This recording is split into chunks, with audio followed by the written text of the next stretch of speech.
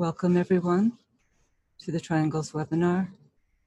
Today is November 11th, 2019. We're working within the time of the approach to the Scorpio full moon, the second day of preparation.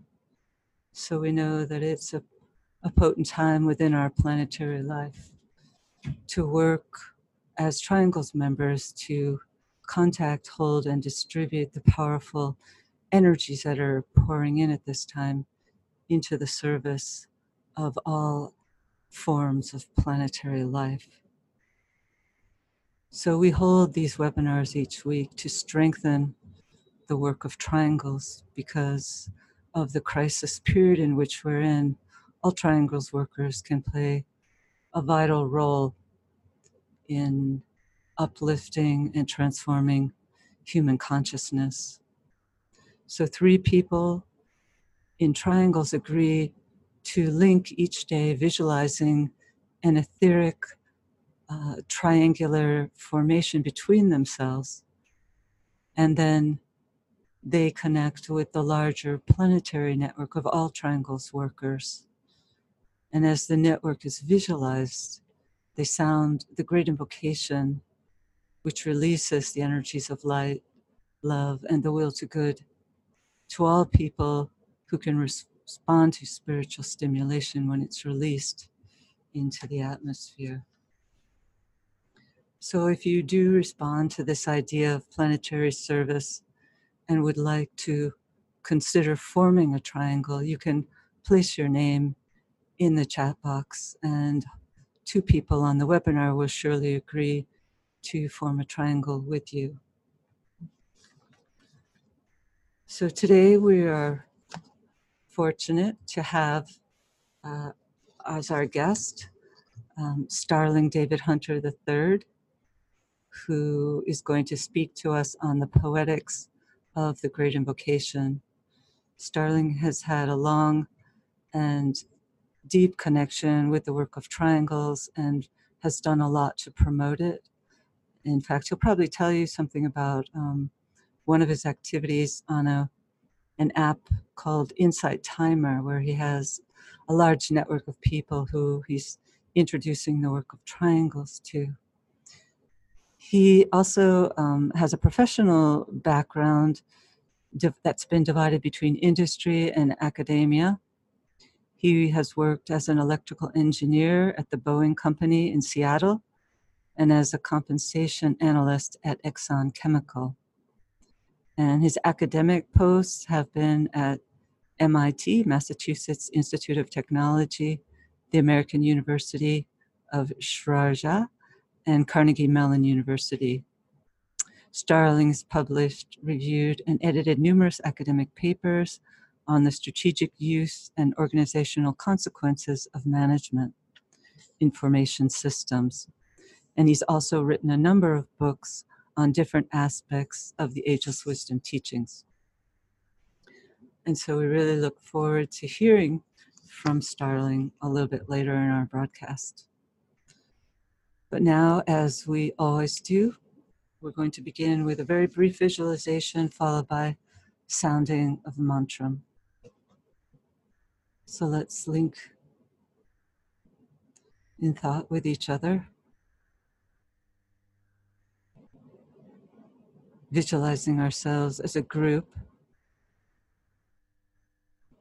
a sphere of lighted, purposeful energy in alignment with all Triangles workers everywhere.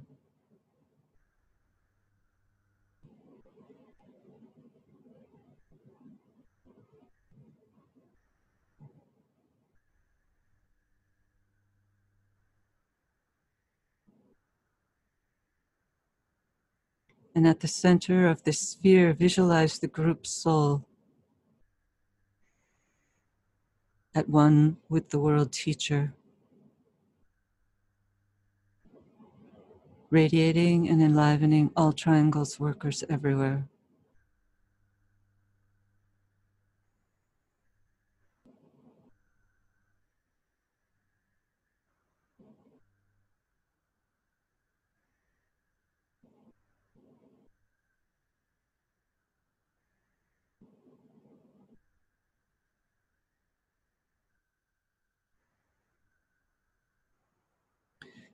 and see spinning out from this inmost center the radiation of love, and see it raying forth as a mental influence to others.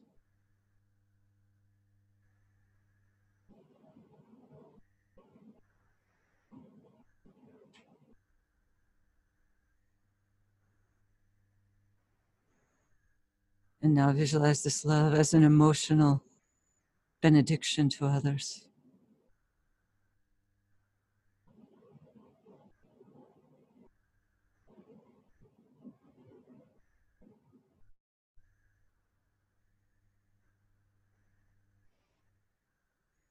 And as a vital life radiating out through all the worlds.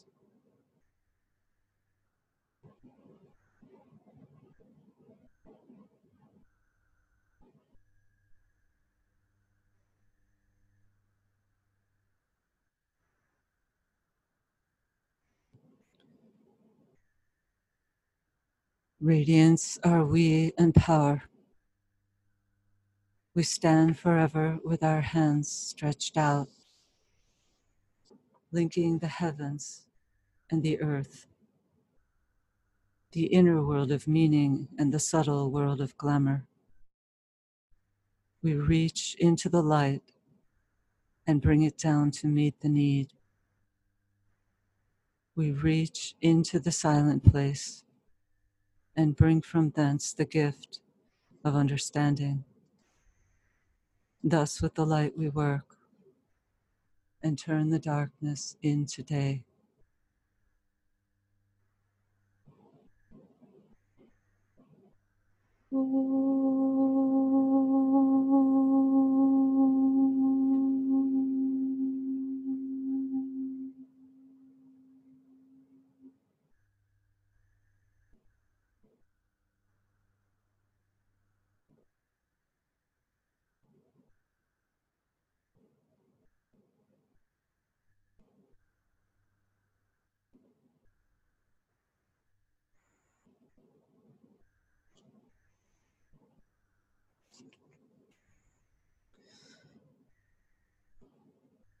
So on this day of preparation for our work together at this exact time of the Scorpio full moon,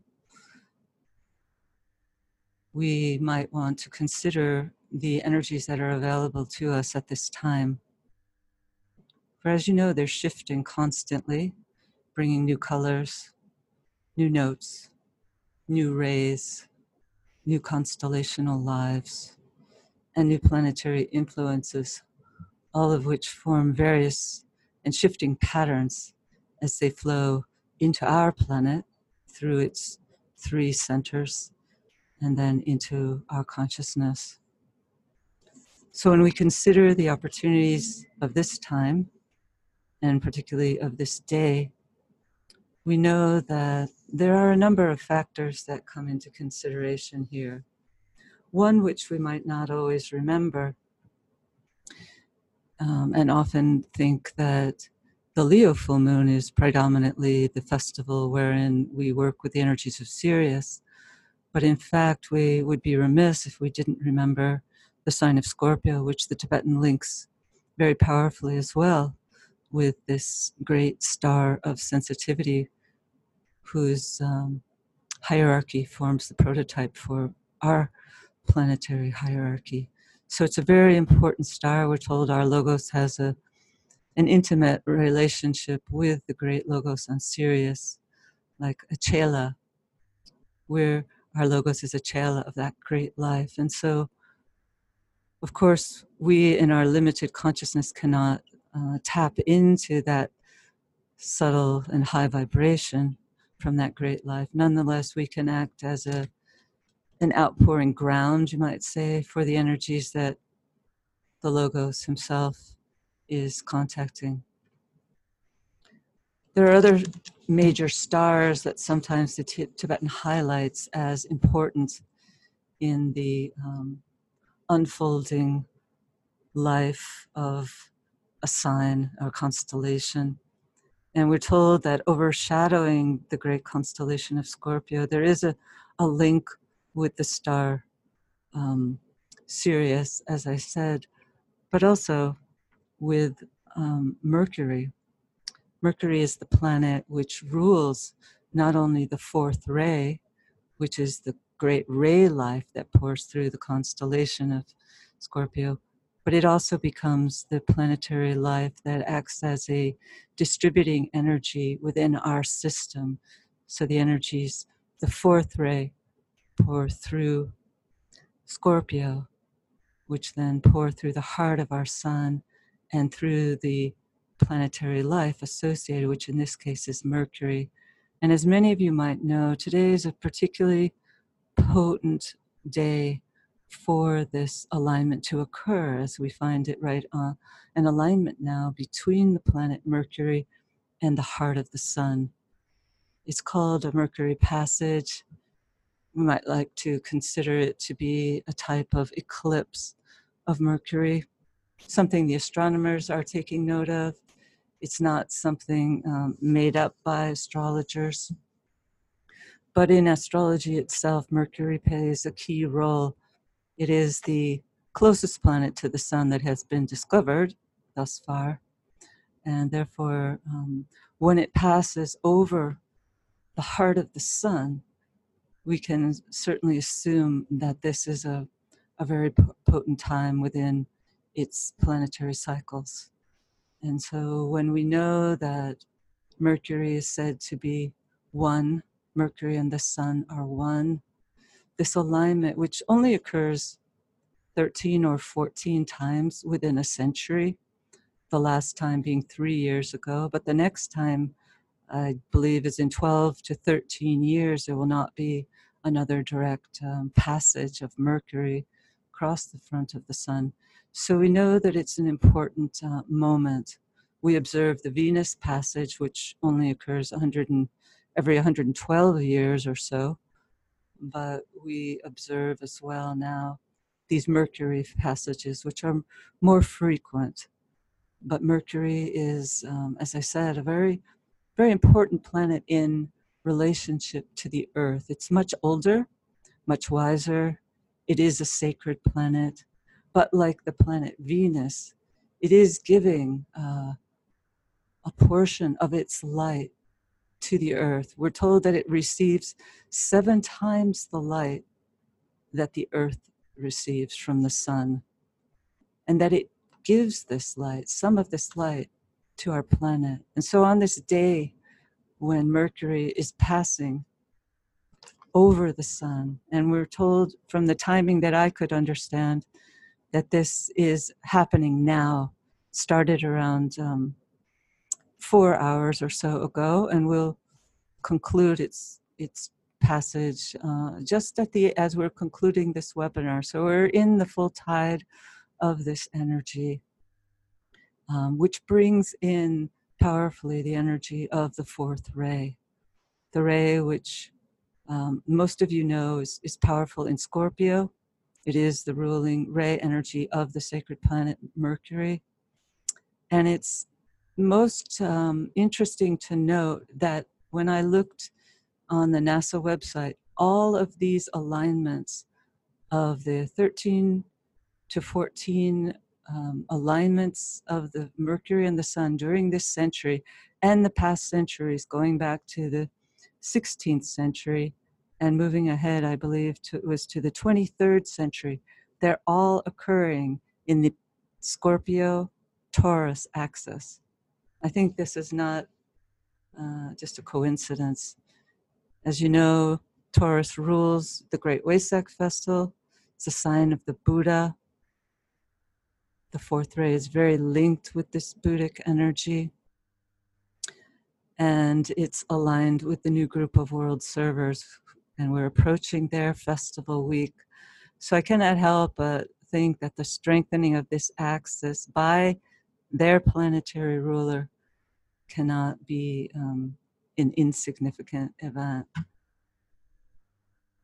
So now as we work with our meditation, aligning with this potent moment when Mercury is aligning with the heart of the sun, Let's take advantage of this and work together. Let's link in thought as a soul, as a point of love and light, with all people throughout the world who are working with this Triangles Meditation group.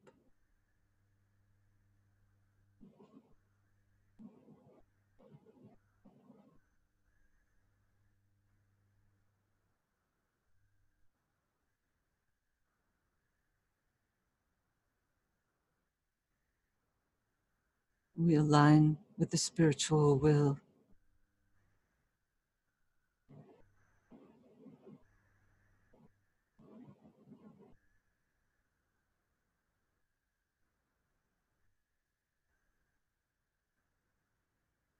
In the center of the will of God, I stand. Naught shall deflect my will from His. I implement that will by love. I turn towards the field of service. I, the triangle divine, work out that will within the square and serve my fellow men.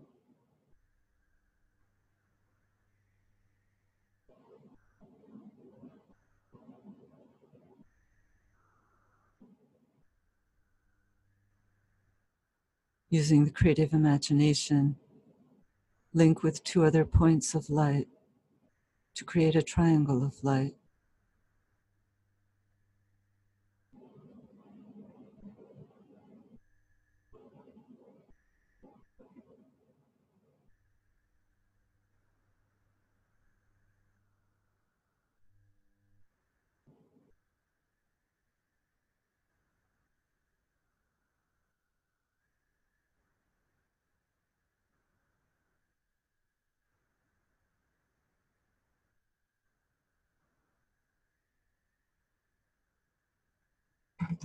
Visualize the triangle in which you are working as an essential part of the radiant worldwide Triangles Network.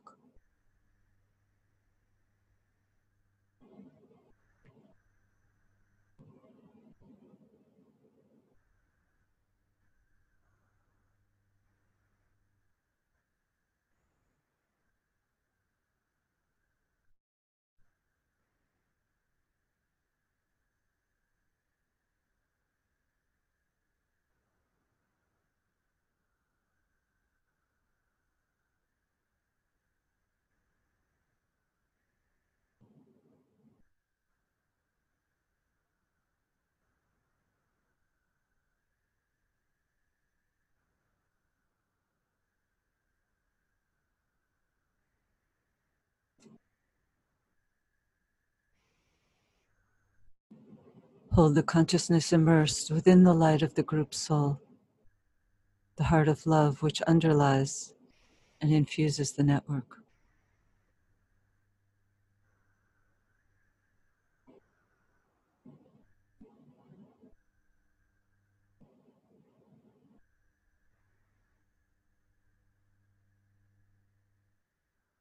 Now link with the world teacher who stands as the heart of love at the center of the spiritual hierarchy and also at the heart of each triangle.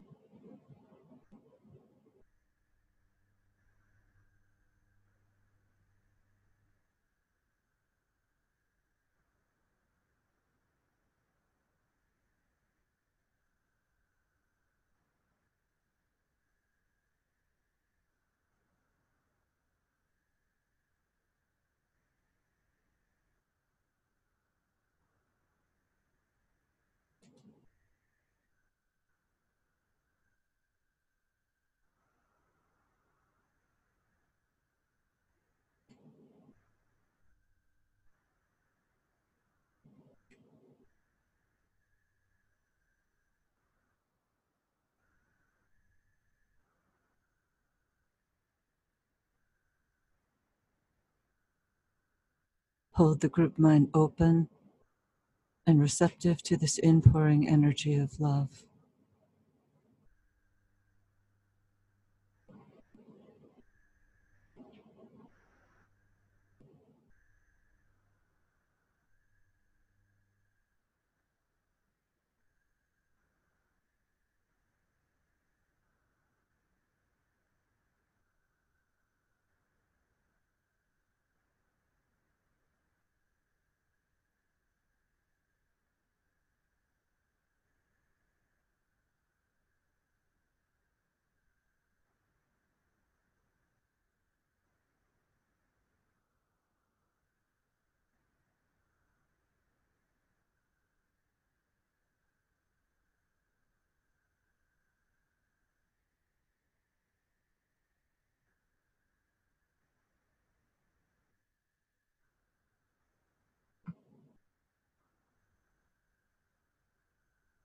Visualize light and goodwill circulating around the triangles from point to point and flowing out through the network into the hearts and minds of men and women everywhere, healing and transforming human consciousness and establishing right human relationships.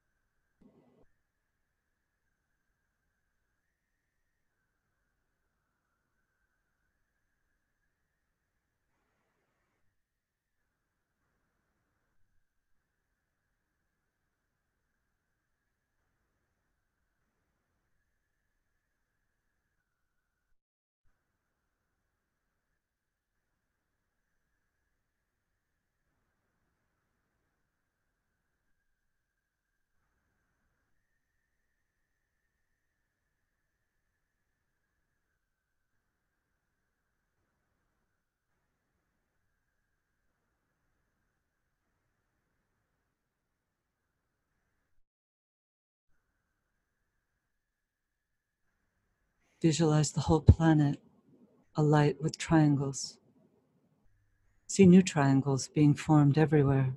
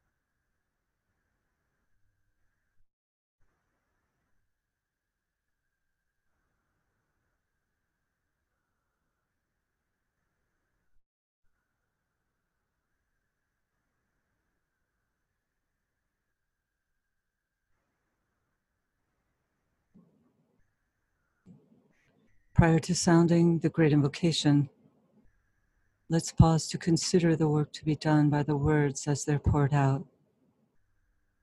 And as we repeat each stanza, let's visualize the network acting as a link between the world of spiritual realities and humanity, as a channel through which light and love and divine purpose may flow into human consciousness.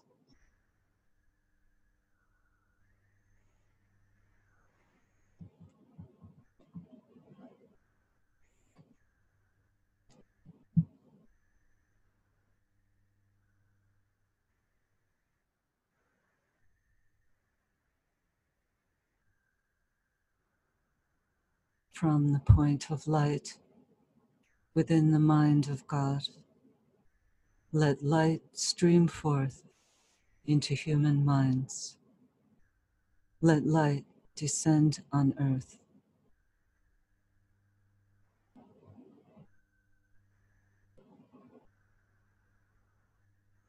From the point of love within the heart of God, let love stream forth into human hearts. May the coming one return to earth.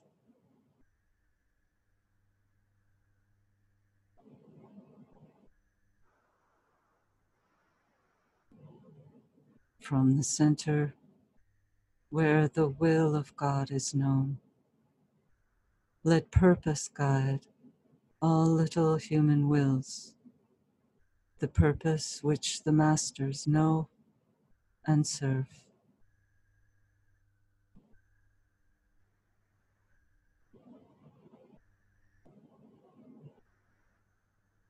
From the center, which we call the human race, let the plan of love and light work out, and may it seal the door where evil dwells.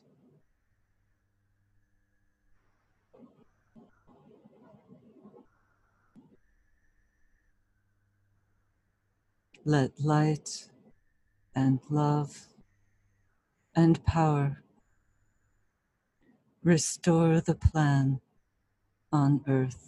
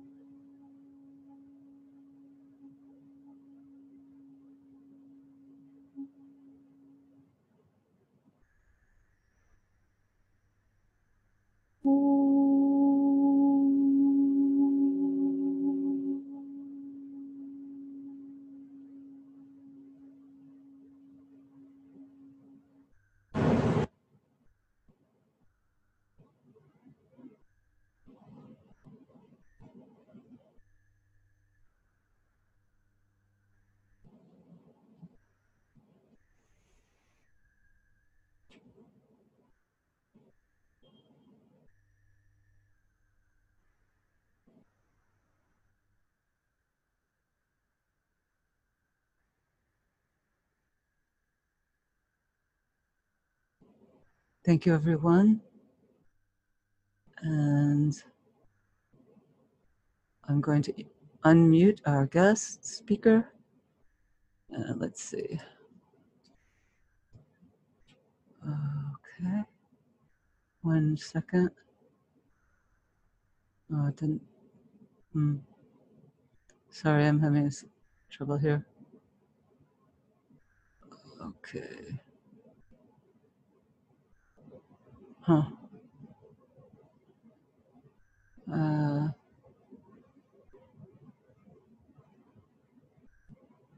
Okay. Sorry.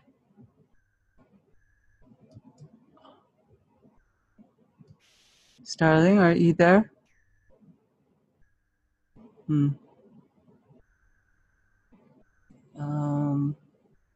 I don't hear you, Starling. I'm not sure. I know you're there. I can't hear you. I don't know if anyone else can hear you, but I can't. Oh, there, now I can hear you. You can hear me on this one. I can hear you now. Okay, so that's microphone number 2. Let me go back to number 1 for a second. I can't hear you very well. Okay, I think I'm gonna have to switch back to my laptop. I was trying another setup because it said I didn't have a good internet connection, but I'll try from the laptop. So I'll be back in 30 seconds. Okay. Well, during this time when Starling is setting up his computer, I just wanted to make an announcement that we've spoken a number of times here about the Global Silent Minute, which is going to be occurring on December 21st, the winter solstice day. And it's just been Dot Maver and the Sydney Unit of Service, the Sydney Goodwill Unit of Service, have been spearheading this movement, and they've attracted a lot of attention from many groups throughout the world. And we just received news yesterday that one of our coworkers was in Dharamsala, India, meeting with the Dalai Lama, and he too has agreed to put a focus in his community on this silent minute, which will be at 4 p.m. Eastern Standard Time on December 21st. So maybe Dot or Wendy would be able to put a link to your website in the chat box for anybody who hasn't yet heard about this movement, and so that more and more people can sign up and join. So Starling, let's see, you're muted again. Unmute. Hello, Starling, are you there? Yes, I can hear you okay. Can you hear me? Yep, I can hear you better now. Okay, and I'm going to attempt to share now, but it says I cannot share screen while other participant is sharing. Stop share. Okay, now you should be able to. Now I can, and I will go to, so hopefully everyone can see the slide presentation now, or some facsimile thereof. There we go, Poetics and the Great Invocation. Can everyone see that? I don't know if you can make it full screen or not, or if that's... I just tried, and I think I succeeded in getting that done. So I'm seeing it as full screen. Okay, I'm not, but that's okay. All right, maybe others are seeing it as full screen. So again, thank you for the opportunity to be with everyone today, and thank you for the invitation and the nice introduction. In the topic for today is Poetics and the Great Invocation. But of course, I want to give a little bit of background about the Great Invocation and the topic before moving on to that. So one of the things that we know is that the mantram that we know as the Great Invocation was given to us is the third one, all of which were given for our use between 1936 and 1945. What those dates have in common is that they were given during a period of great crisis in the human family. So the first of those, again, was given out in 1936. I'm hearing a little bit of maybe feedback in the background, or yeah, me too. I'm not sure how to correct that. Yeah, I'm not sure if it's anything I'm doing, but I'll move away from maybe this is a little bit better here. I'm not sure if it has anything to do on my end. So the Great Invocation also has a very specific intention. The one that we know, the third stanza that we use in Triangle's work. And among those things were to focus demand of humanity to the highest possible level, and also to give the world a new prayer. And to bring together or to blend two methods hitherto in use of prayer and meditation. So very specific intentions behind it. And I recognize that this word, polysemy, may not be familiar to everyone, but it's really important. So this is another quote from the Tibetan about the Great Invocation. And polysemy is not the word he uses, but it's one I'm using. It means amenable to multiple understandings or multiple meanings. So it's, multiple semantics. And so this is a quote that some of you may be familiar with, but I'll read it just the same. It says, "The wonder of these mantric stanzas is that they are comprehensible to members of the human family and to members of the kingdom of God," by which I presume he means the hierarchy. "They mean one thing to the ordinary man, and that meaning is good, powerful, and useful. They mean another thing to the man on the probationary path, for he attaches to words a deeper and more esoteric meaning than is possible to the man who is entirely polarized in his lower nature. These words mean still another thing to the disciple affiliated with and functioning consciously in an ashram. To initiates and to senior members of the hierarchy, they convey a still higher and more inclusive significance." So that's the multiple meanings. There are at least 4 levels of understanding or interpretation of the invocation. And that seems to be that there was a reason behind that, or that might have been the motivating reason why the Tibetan had asked some of his disciples in Discipleship in the New Age, Volume 2, to take the Great Invocation up in meditation. He says here, "The meaning of this invocation has been expressed in terms which are understandable in a measure to the average person because of its familiar wording. But the true inner implications and significances are of very deep import and are not superficially apparent. I challenge you to penetrate through meditation more deeply into the meaning, the vital meaning of these words, these amazing words." And to go one step further, He said, I'm anxious to ascertain your reaction to these words, and I'm asking you for an entire year to concentrate your meditative thinking and reflective power upon them. At the end of the year, I would ask you to embody your understanding of the invocation and your interpretation of it in a paper. If truly the result of intuitive perception, it could constitute a useful book, giving the general public a truer comprehension of words which will condition the thinking of spiritually minded people for many decades. So I did that. I did actually take it up or consider it for a year, sort of, in an abstract form of meditation. The result were 7 papers called, to which I gave the name the Compass of Light series. And so I want to talk with you today about the 4th one, which is Poetics in the Great Invocation. So one more thing that doesn't relate to, well, I'll just say it came from a treatise on cosmic fire, where we get a definition of a mantram. And it's relevant to poetry, even though the Great Invocation, as I was going to say, is not a poem per se. A mantram is a combination of sounds, of words, and of phrases that, through virtue of certain rhythmic effects, achieves results that would not be possible apart from them.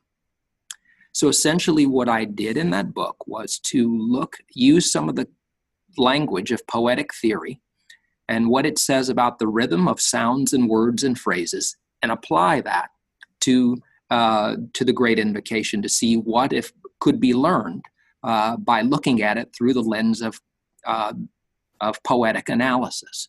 I do not have training in poetic analysis or any linguistic analysis, so that's why I say at the end that it's my sincere hope that the future holds in store a more thoroughgoing and penetrating analysis. I'm absolutely convinced that either someone who's listening or someone who's not could do a far better job at this than I have, but I'm happy to share with you what I found and start a discussion. So one of the things that we need to know before getting started is this notion of meter. So poetic analysis involves an analysis of meter. That's the measured arrangement of words in poetry, a study of its accentual rhythm, of the syllables and the quantity of syllables, or the rhythmic pattern of a stanza, the particular arrangement of the words, such as iambic pentameter, which, as we all remember from high school English, was a favorite of Shakespeare. So the 2 basic forms of meter are iambic and trochaic. There are others, but these are the ones we'll look at today and that have used in this analysis that we'll discuss. The first, iambic, takes pairs of syllables, so you take them 2 at a time and put stress on the second syllable. So, that time of year thou mayst in me behold. And the trochaic is the opposite. It takes pairs of syllables, but it puts the stress on the first of the 2. Tell me not in mournful numbers. So, pretty straightforward. And again, if you remember from your high school or college English courses about Shakespeare's use of iambic pentameter, that penta means 5. So for instance, shall I compare thee to a summer's day? Those are 5 sets of, or 5 pairs of stressed syllables. And so the iambic, because the stress is on the second, and pentameter, because there are 5 of them. And so you might have already guessed, thinking forward, that the Great Invocation has a similar pattern. So here are the lines as we are used to seeing them in the original rather than adapted version, which is the one I'll talk about today. And as we see it, there are 3 lines and 2 sentences and 24 words and 27 syllables and 95 letters. And here's what it looks like when you place the stress on the appropriate syllables in the iambic pattern. From the point of light within the mind of God, let light stream forth into the minds of men. Let light descend on earth. That is the iambic pattern. there are pairs of syllables, 5. The first syllable, the first word and syllable, the first line is not stressed. But beyond that, you have 5 on the first line, 5 on the second line, and 3 on the third line, giving a total of 13 metrical feet, or 13 feet total. Just total up those numbers. And perhaps it would not surprise you that the second verse, which has the same number of sentences, the same number of lines, the same number of words, same number of syllables, and same number of letters, also has the same metrical pattern. From the point of love within the heart of God, let love stream forth into the hearts of men. May Christ return to earth. Now, the third verse is a little bit different. You notice it's one sentence instead of 2, still on 3 lines, but the number of words, syllables, and letters is different. And not surprisingly, it has a different metrical pattern. It is the trochaic pattern. So now the syllabus has shifted to the first syllable in each pair, from the center where the will of God is known. So it's the last word that is unstressed, and you can see the rest of it there. So there's a pattern, but what's important is it's still 13. So in the first 2, it was 5 and 5 and 3 made 13. Now it's 5 plus 4 plus 4, but still 13. That'll be important, as we'll see in just a few moments. The fourth verse is again the same as the third. It's trochaic, and it has 5, 4, 4. So it's from the center, which we call the race of men, and so on, through.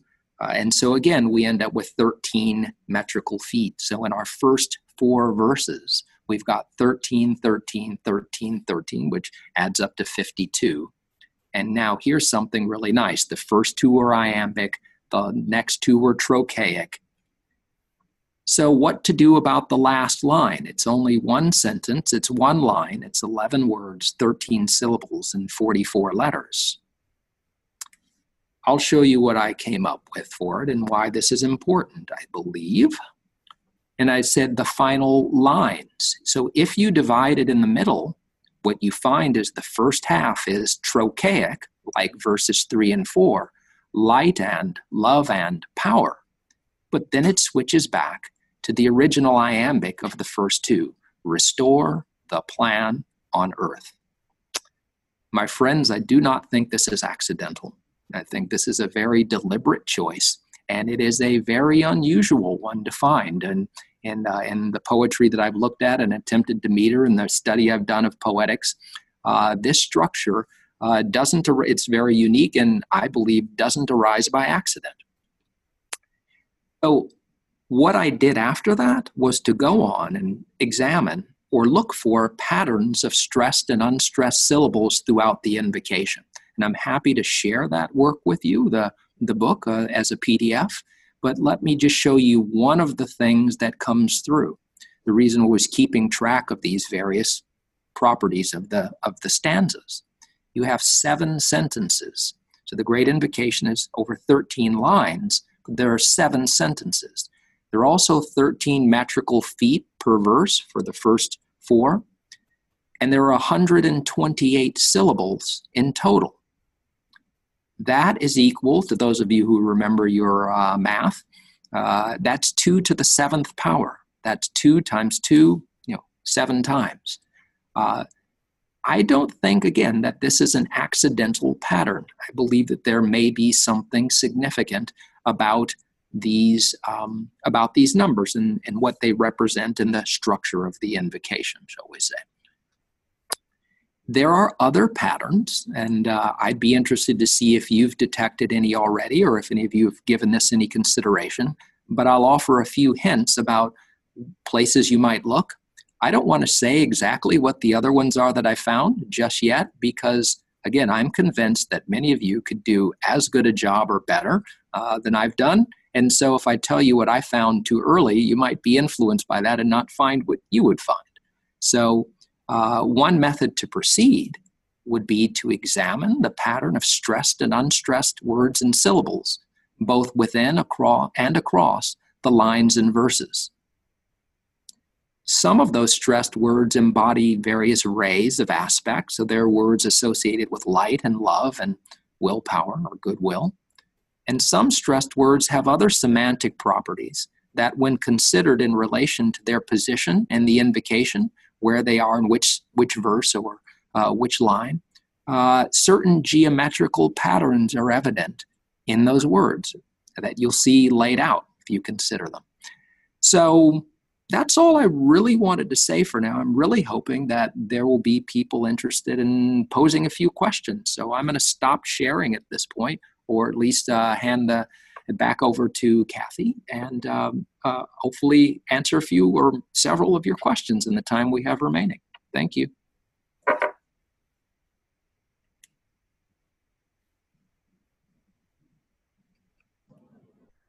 Whoops. Oh.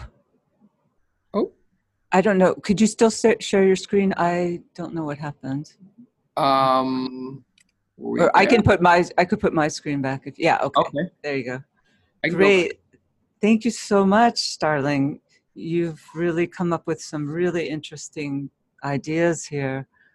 I think it's pretty amazing to me. Well, again, thanks for giving me the chance to talk, and I look forward to answering anybody's questions they have here or afterward. Yeah. Maybe you could put your contact information in the chat box for anybody who would like to receive your book in PDF form or contact you. So I do have a question while people are maybe thinking of their own. Sure. Do you think the Great Invocation is unique in this regard in having the poetic meter, or do other mantras given to us by the Tibetan have the same characteristics as far as you've seen?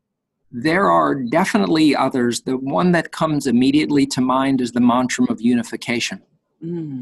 At least in its original wording. I haven't looked at it in the adapted version, but once you begin to look for it, you hear it right away. And it's important to understand that this is one of the things that distinguishes, regular writing or verse from poetry. And you can hear it. The sons of men are one, and I am one with them. I seek the love, not hate. And so it goes. The mantra of fire from the Yoga Sutras of Patanjali book also has this kind of meter. So it's not uncommon, and because we don't write like this naturally, you have to assume it's deliberate. You can't write lines in that many words without intending to do it that way. Yeah. Wow. So why don't you look can you see the chat box on your screen?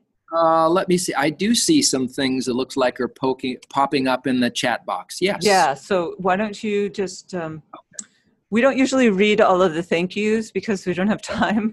So if you could just read any questions. Let's see. Yes, I would like the PDF. Does the mantra in Dutch have the same structure? I do not speak Dutch, and this is a really wonderful question. I'm not sure whether it does or whether the people who translated it into Dutch took it consciously into account.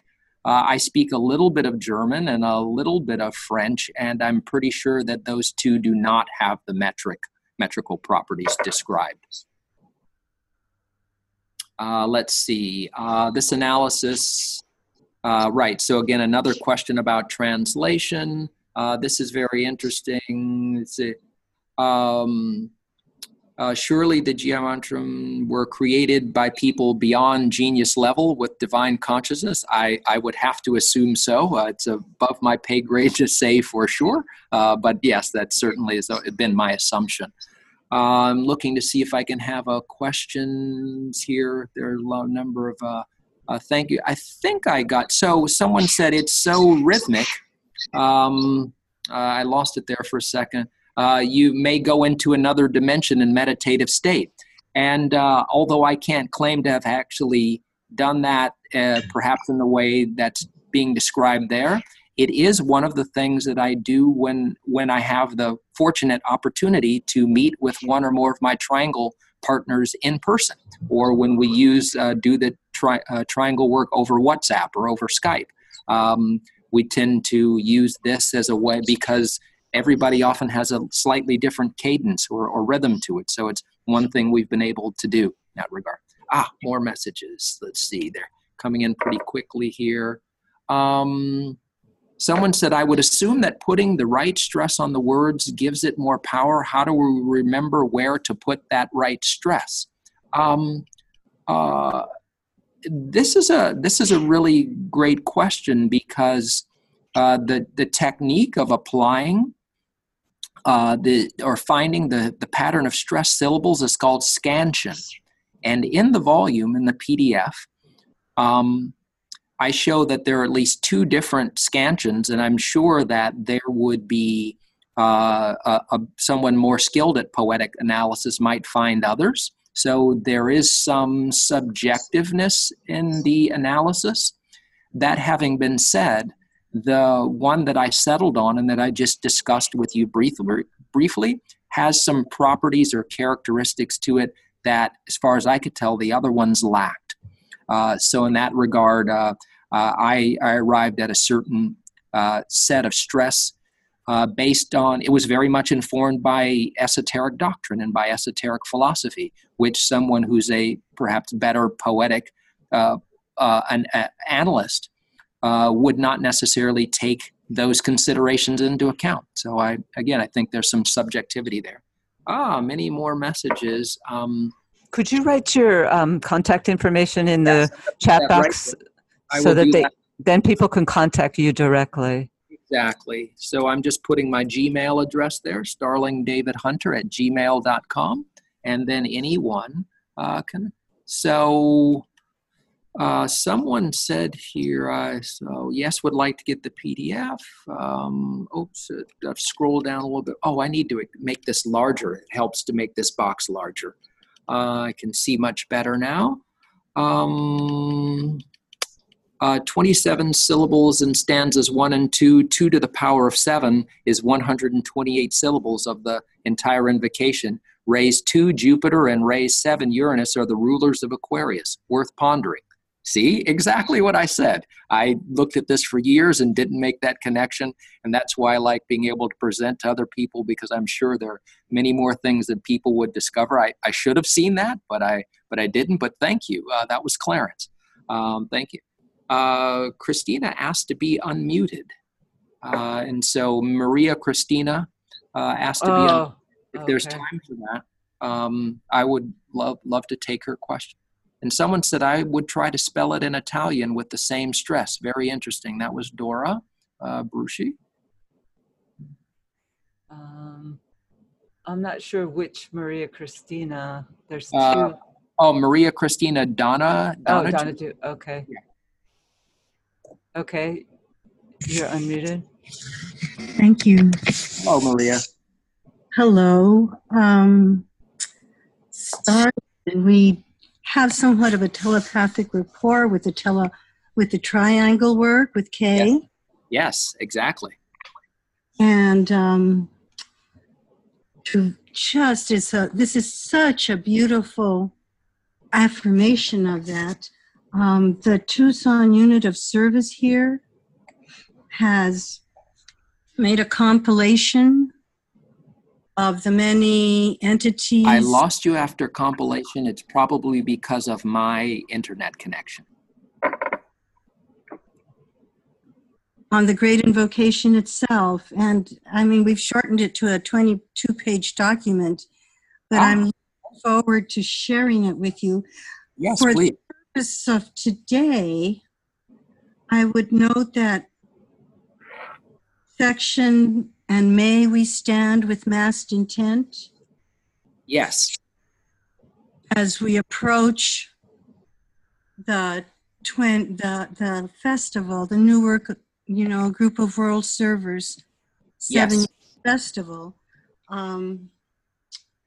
There's a whole much to delve into and deepen with the words, and may we stand with massed intent, encompassing not just men and women of goodwill and esotericists, but hierarchy as well. working Right. together with Massed Intent. And so the focus on the great invocations is, anyway, just lovely. And as well as on mantrams. But anyway, to be continued. We'll be in touch. Thank you all. Oh, thank you. I'll see you in the triangle. There's a couple other raised hands, so I'll unmute John. Hello, John. Oops, now it's muted again. Whoops. Thank you, Kathy. Me and my fast fingers. I wanted to say, Starling, that's amazing. I wasn't certain I would find this as fascinating as I do. I don't have the mental gymnastics to be able to apply this immediately. It'd be fun to run the first iteration and the second iteration of the Great Invocation through the same process. Yeah, this is a wonderful point, because the question does come up, and I guess I'm a bit agnostic about it. I have not analyzed the second one or the adapted versions in great detail. I understand that there were other considerations taken into account as to why another version might be made available to the wider public, and also that there's translation, and that it's going to be very challenging to maintain many of the semantic properties in translations. I believe that our intent matters a great deal, and so. But you're right. My analyses have focused primarily on just on the original wording, and but I look forward to discussing with people and talking about anything they may find of interest in the other ones. Well, thank you. I was always curious as to how it evolved and what the reasons may have been, and that's probably a discussion for another time. Right. But also, so if anyone sends me an email, and I put my email address in there, it's starlingdavidhunter@gmail.com. I'll be happy to share the slides and the PDF with you, and then would look forward to hearing from any of you at any point in the future about questions that you have, or comments, or feedback on anything that's presented or written. Okay, we're going to have to close, but there's one more raised hand. So, Ellie?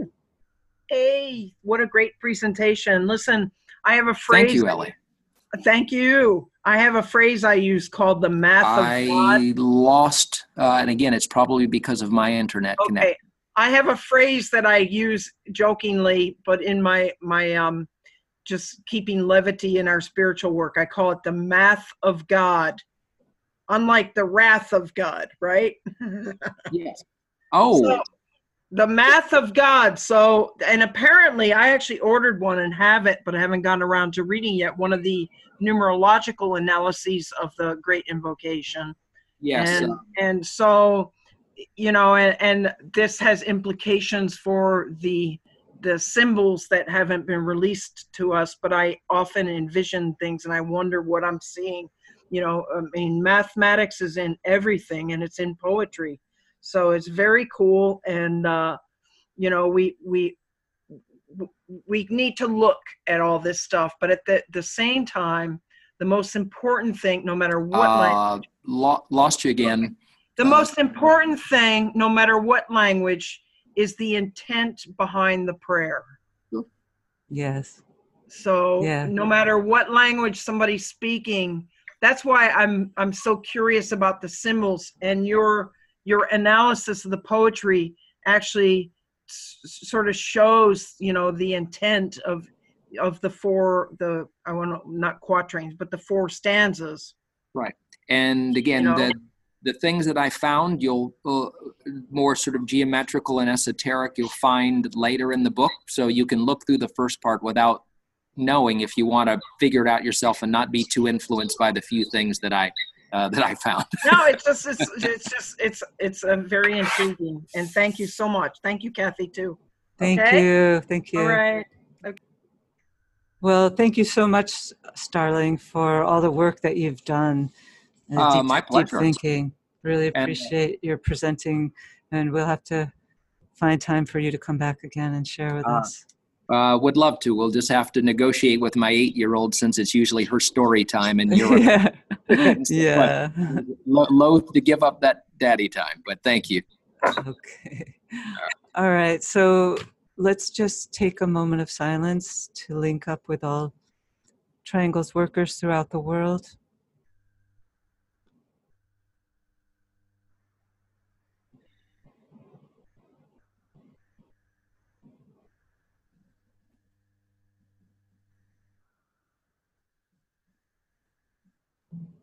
Thank you again, and thank you, everyone. We'll see you next time. Bye-bye.